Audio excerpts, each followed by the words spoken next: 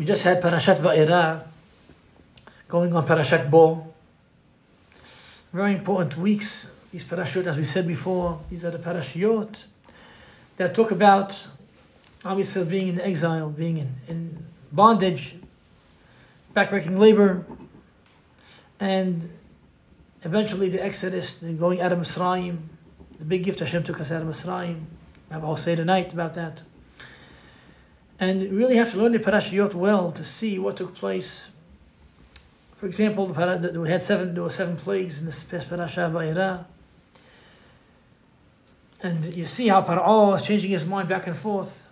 Hashem is making a joke out of him. He says, yes, I'll send him free. Then no, yes, no, yes. No. He's changing his mind. Finally, the last Makkah we had in the parasha of Barad, the hail, the giant stones with fire inside, burning everything around, killing the people and the animals outside the houses, wrecking the whole country.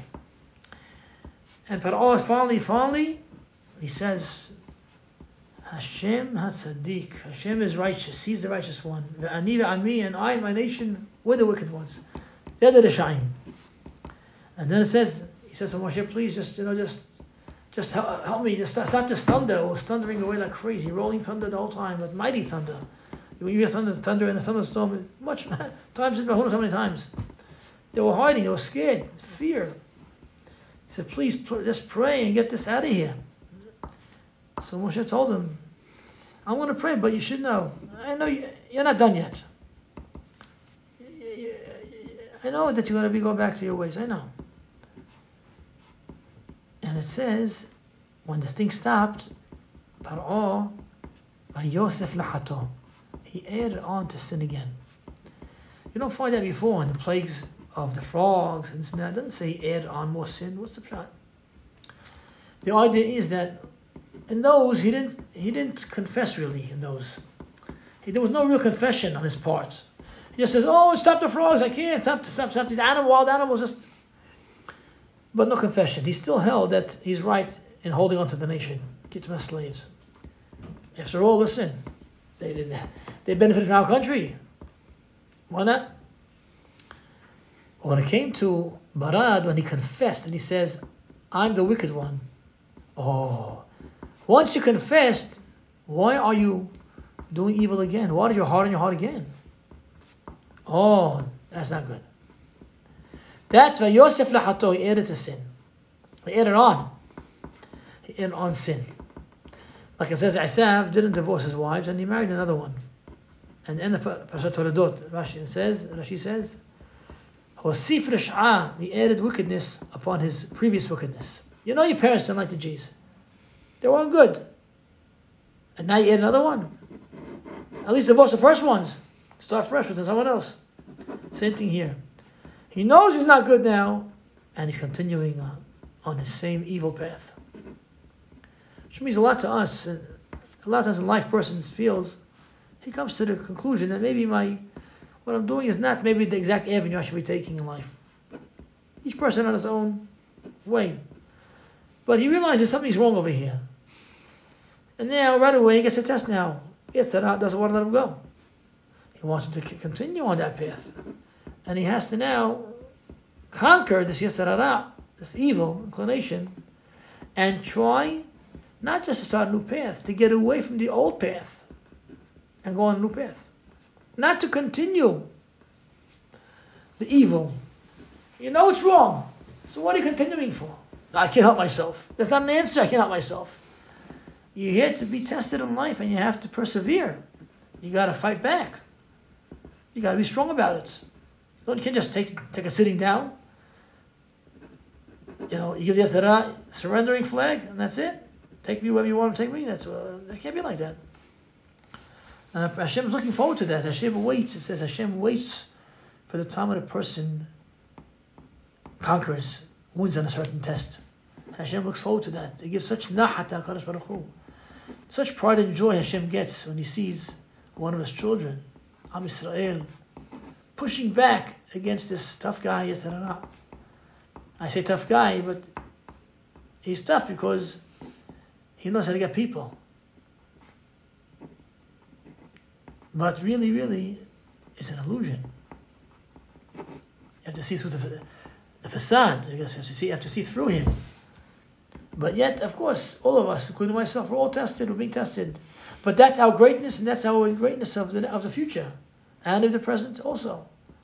And when a person is being tested, and he's pushing himself, and he's fighting back, and there's wins and there's losses, and ups and downs, and it's really, it's fierce, the battle. Who could imagine how fierce the battle is? Well, we think it's nothing, the battle. The battle is so ferocious. You're walking in the street, you turn your eyes, what to look at, what to think about. There's inside battles.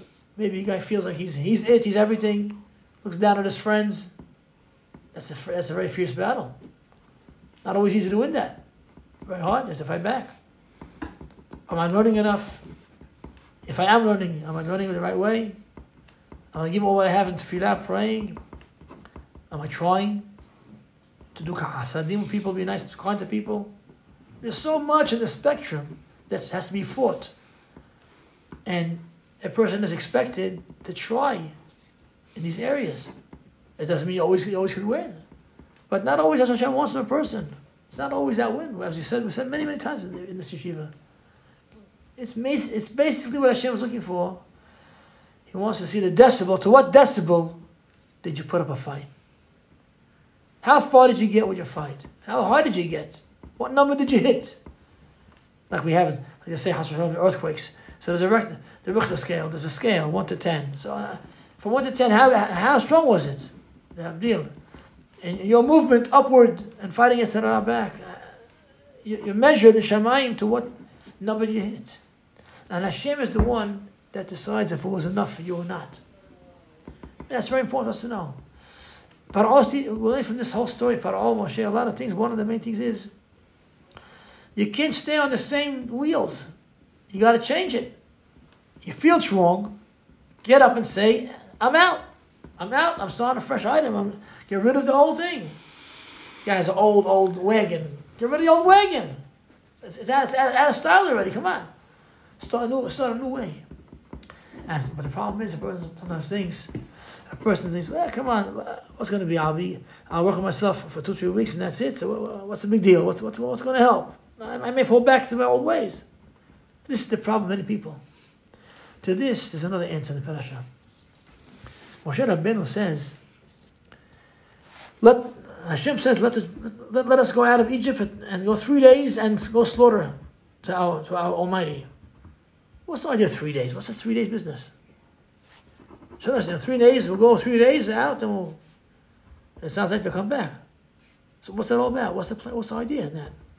You can hear now somebody, I have here in front of me, Rabbi Elimelech Biederman, tremendous, on the parasha, he explains something tremendous. He quotes here, Rabbi Chamenetsky, Alav Shalom, from America, in his book, Emet Yaakov, on the Chumash. He says like this, and the Holy Sefarim, it says, that if Am Yisrael would have been in Egypt 400 years, the way it was set to Avraham Avinu to be enslaved 400 years, it would have been completed all of the troubles, and Mashiach would have come right away at the end, the full redemption. But since Am Yisrael were so deep in impurities in the gates of Tum'ah and Mitzrayim, Hashem was not able to wait any longer because they'll get lost. He had to take them out before the time, after 210 years. And that's why till this very day, we're completing those 190 remaining days from the 400 years through the exile that we go through. It all equals up to those 190 years of bondage. So now we understand why Moshe Rabbeinu wanted to take him out for 3 days only. What's the idea? What's the gain in 3 days? They're going to go back anyway and be enslaved again. 190 years more. The answer is Moshe Rabbeinu, he wanted to free them up from the bad environment of Egypt, the dirty, filthy environment of the Tum'ah of Mitzrayim.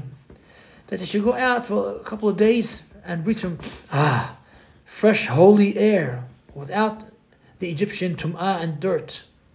And then their eyes and hearts will open up and their souls will be purified even in a small amount from the great filth, spiritual dirt of Egypt. And then they'll be able to go back and be another 190 years in the bondage in Egypt. And then we'll finish the exile. Because they won't, now it's like they're starting again now. And they won't, in the first 10 years, they got to the 49th level of Tum'ah. Now they can handle it again. After a 3-day break of Kedusha, they'll go back and they'll be able to start again, and they won't fall again to the end. And then finally we'll finish the Galut and we're done. Mashiach will come. But Paro HaRasha, he understood that in his evil, Moshe's intention. And therefore he was stubborn not to let him go, even for 3 days even, in order that they should not get even a breath of fresh Kedusha air. And therefore they'll stay in Mitzrayim, and they won't be able to complete the 190 years extra, and then they'll have to be in exile like we are today.